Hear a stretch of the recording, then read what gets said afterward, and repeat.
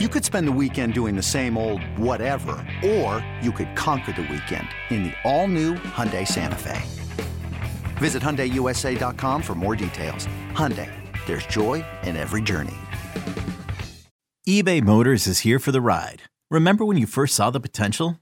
And then through some elbow grease, fresh installs, and a whole lot of love, you transformed 100,000 miles and a body full of rust into a drive that's all your own. Look to your left. Look to your right. It's official. No one's got a ride like this.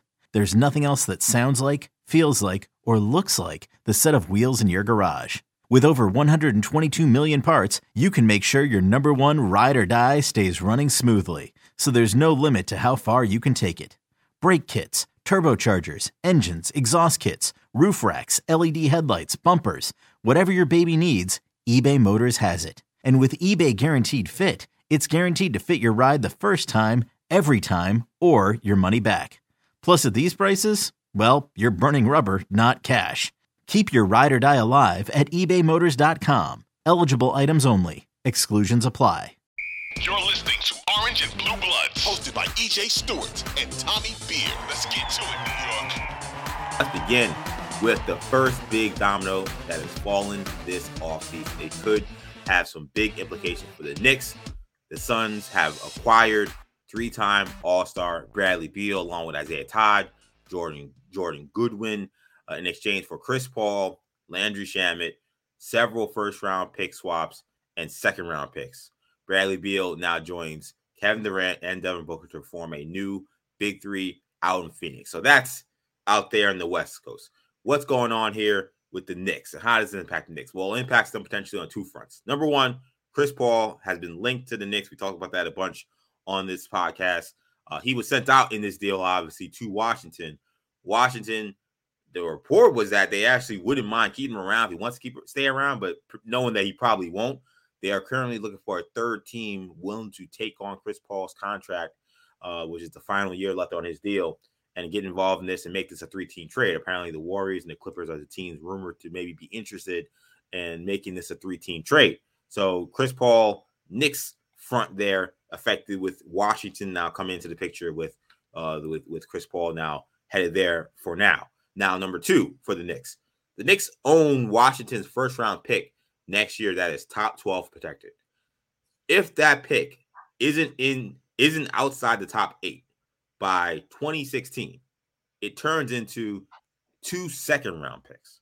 So when you have the Wizards moving on from Bradley Beal, expected to hit the tank button, and you're the Knicks, you have lottery protected pick coming to you. Now you got 2 years here, 3 years here, where you got to find a way to land yourself outside that top 8 at some point in time if you want to find a way to get that pick. Otherwise, it turned into second rounder. So that's maybe even bigger implications for the Knicks. So I'll start right there, Tommy, when it comes to that trade that the Knicks made, which happened on draft night last year, where they drafted Ousmane Dieng, and then they made a million different trades. One of those trades, which was the OKC trade, brought this Wizards pick to the Knicks. It was among 3 picks that came over. Does this trade that the Wizards made now worsen the value of the Knicks pick that is, again, top 12 protected this year, that goes to top 10 in 2025, and then top 8 in 2026? Yeah, I think you have to acknowledge the fact that obviously this trade in and of itself weakens the value of the pick, but then you just assume that this is the first domino, as you mentioned, and kind of the first, the first sign that the Wizards are going to hit the reset button. Will they? If KP opts into the final year of his deal, they probably trade Porzingis this offseason. Kuzma's probably not long for DC, based on does he want to play with a team in a full rebuild? Again, they're gonna search out assets. They're gonna trade. They're gonna kind of strip the car of all its parts and sell whatever they can, whatever's not tied down, and try to get future draft picks back. And obviously, they're not gonna go hit free agency and spend a bunch of money on win now veterans. So I would be shocked if the Wizards, again, as EJ noted, top 12 protected next year, 2024, top 10 protected in 2025 if it doesn't convey, and then 2026 top 8. So I'd be shocked if the Wizards don't have one of the 11, 12 worst records in the NBA next season. I'd be very surprised if they don't have one of the 10 worst records in the NBA in the 24-25 campaign. 2025-26 is a bit of a different story. One, it's only top 8 protected, so that obviously gives the Knicks a little bit more leeway. Plus, it's really difficult to predict what could happen 2-3 years from now. Let's say the Wiz hit on a draft pick on one of the draft picks this year. Right? We've seen great players slide to 11, 12, 14, 16. Maybe they consolidate some picks and move up and get a real difference maker this year or next year. And at that point, in 2025, 2026, then you can start to build some assets around there. They hit on 2 draft picks, and you could be 15 games under 500 and still finish with the 8th worst record in the NBA, and then fall to 9th or 10th, in the lottery if a team 9 or 10 jumps up. We saw the Blazers jump all the way up to 3 this year. So it can happen. What I say, there's probably at this stage of the game, maybe 50-50, whatever Vegas put the odds on, probably a better chance that it conveys the 2 second rounders than the Knicks get a lottery pick, which is unfortunate, but it's the reality when you deal with kind of these protected picks. But make no mistake, it wasn't great to see. We expected it. We kind of had a feeling it was going to happen, and it makes sense certainly from the Wizards' perspective. But it's not great news for that protected pick from the Knicks. When you need mealtime inspiration, it's worth shopping Kroger, where you'll find over 30,000 mouth-watering choices that excite your inner foodie. And no matter what tasty choice you make, you'll enjoy our everyday low prices, plus extra ways to save, like digital coupons worth over $600 each week. You can also save up to $1 off per gallon at the pump with fuel points. More savings and more inspiring flavors make shopping Kroger worth it every time. Kroger, fresh for everyone. Fuel restrictions apply. Yes, definitely not great news when it comes to the value of that Wizards pick that the Knicks acquired in last year's trade. Yesterday's price is not today's price. So, it's not so good. I think if Leon Rose is thinking about shopping that pick around, if you remember a lot of the conversation regarding the Donovan Mitchell trade, it became a lot of the conversation being, well, can the Knicks include some of these protected picks in replacing some of these unprotected picks that Danny Ainge had wanted in a trade with Utah? It wasn't working out well back then. So imagine now trying to trade a pick from a team that looks like it's heading right towards the bottom of the standing for the next some odd years and saying, well, it's top 10, 12, 10, and then 8 protected. Chance might be slim, quite frankly, that the Knicks end up getting that and getting that pick. Now, I think you're right that I think the last year, once you get 3 years removed from where we are today, they could draft an incredible player next year, and all of a sudden, maybe in 2 years they're not so bad. Maybe they're still a lottery team, but not a team that's looking for a top 2 or 3 pick. But that was probably one of the downsides to whenever Washington decided to hit that tank button with Bradley Beal and with where they are right now, because you knew with the way the protections were that the Knicks would probably be hurt with that. So not great news, but at the end of the day, I don't think it's something to go crazy about. But it was a tough blow, I think, to kind of see where this team is and look at so much of the rest of the players that are on that team. Like you mentioned Porzingis and you mentioned Kyle Kuzma, and say their futures are very, very much in flux as well. It doesn't look very good in terms of the Wizards being a competitive team for the next few years. Yeah, definitely. Again, the other thing to mention and keep in perspective is that the Knicks may not be worrying about that pick by 2026 if they wrap that pick into a larger deal. And but again, to your point, even if the Knicks don't hold on to it, a team trading for it has to. The reality is that pick may not convey it. Essentially, it may lead to 2 second rounders, which is obviously minimal value. Yeah, exactly. Now, on the other side of this, you have the Chris Paul situation. So again, Chris Paul said he learned about this while on a plane from his son. His son texted him saying, "Hey, I think you're getting traded, Dad," which is quite the way, I guess, for a Father's Day gift I guess you get from your son, or around that time that you learn that you're being traded while on a plane to New York to push a book that he's putting out. I think it's not an autobiography. I think it's about his grandfather. And he learns that he's been traded. So the Knicks were one of the teams that were rumored to be in on Chris Paul. At least that's what Adrian Wojnarowski said. I said in this podcast, I thought the momentum was swinging that maybe he would actually be a New York Knick. How does this complicate the potential Chris Paul sweepstakes that's about to ensue in what's probably happening right now, quite frankly? Yeah, I thought the best case scenario from a Knicks perspective would have been the Suns stretching and waving CP3 and then him becoming a free agent.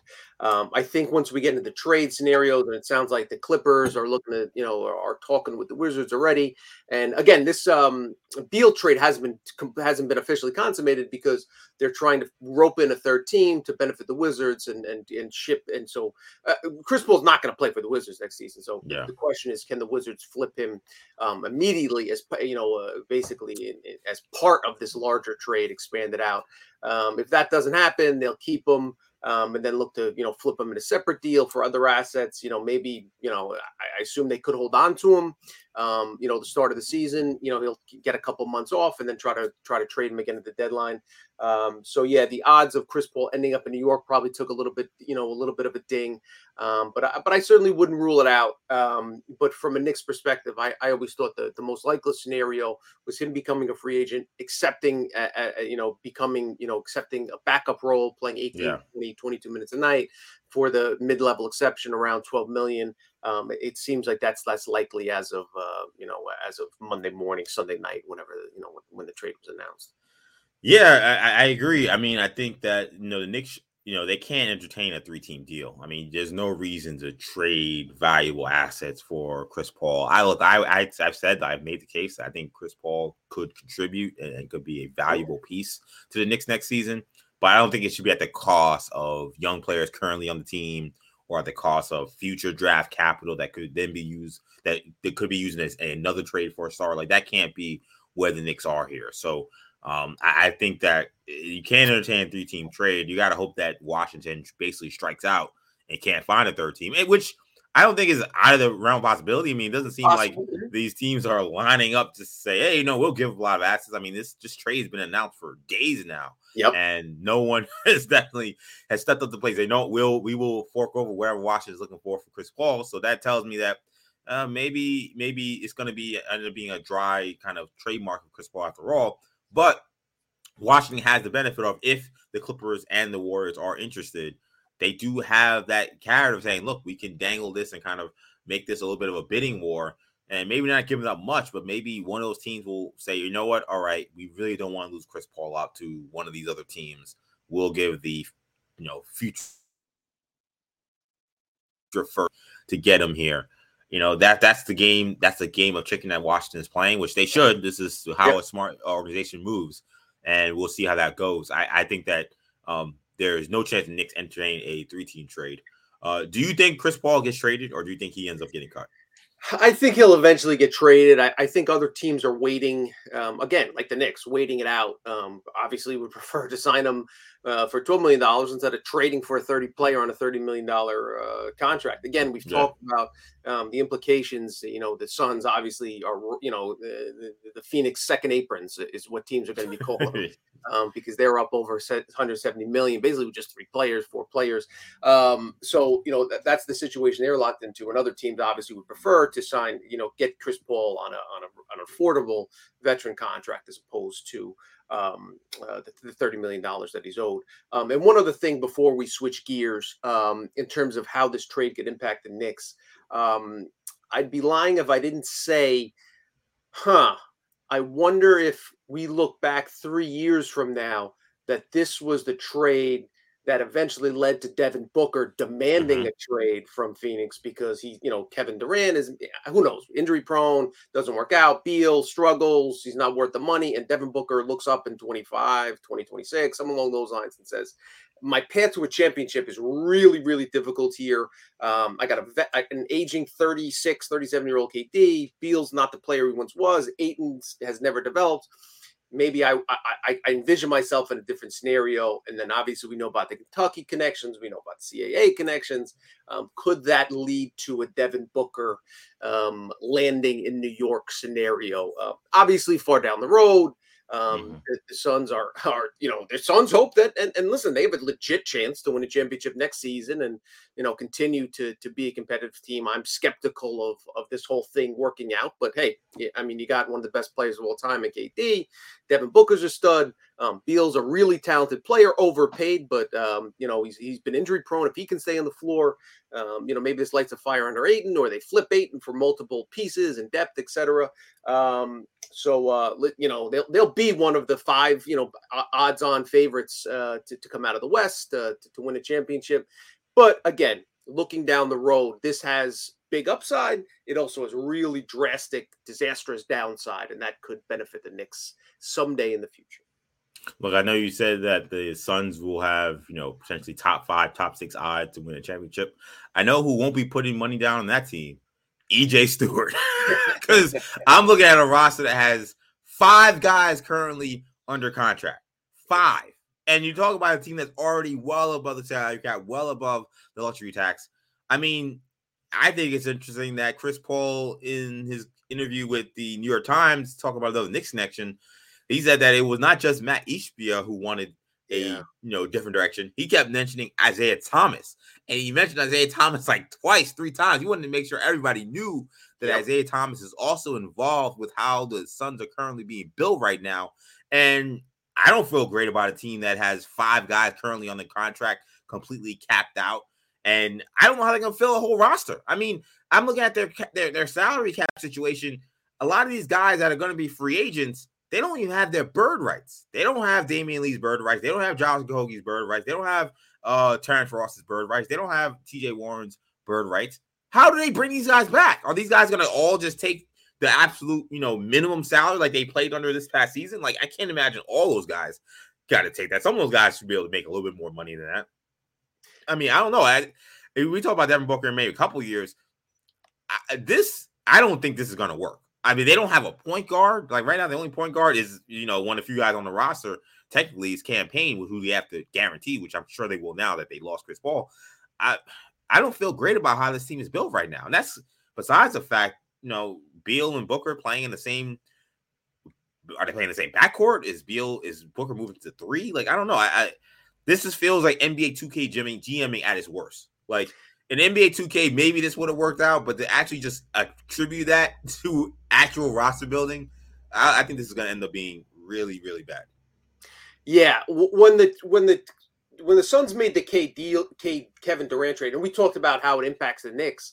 The Nets control the Suns draft basically from now on through 2029, so they got to be really happy with the I shouldn't say that, but they have a reason to believe that that trade could really benefit them. Yeah. 2027 unprotected first rounder, 2029 unprotected first rounder, 2028 option to swap unprotected. So there are a lot of reasons for Nets fans to be excited because you can argue that they should win 50 plus games next season. But after that, things could get ugly, and that's when the Nets could really benefit. But yes, as far as contracts go, they're going to sign, the Jack Lockdales and those type of guys. It sounds like they're going to sign them. And again, with the second apron, they kind of skirted that issue by getting the trade done prior to the end of the 23-24 season. Right, exactly. We'll have some flexibility this year, but the following year, really restrictive in terms of they don't have ability to use their exceptions. They can't consolidate contracts and trade. They can't send out cash and trades.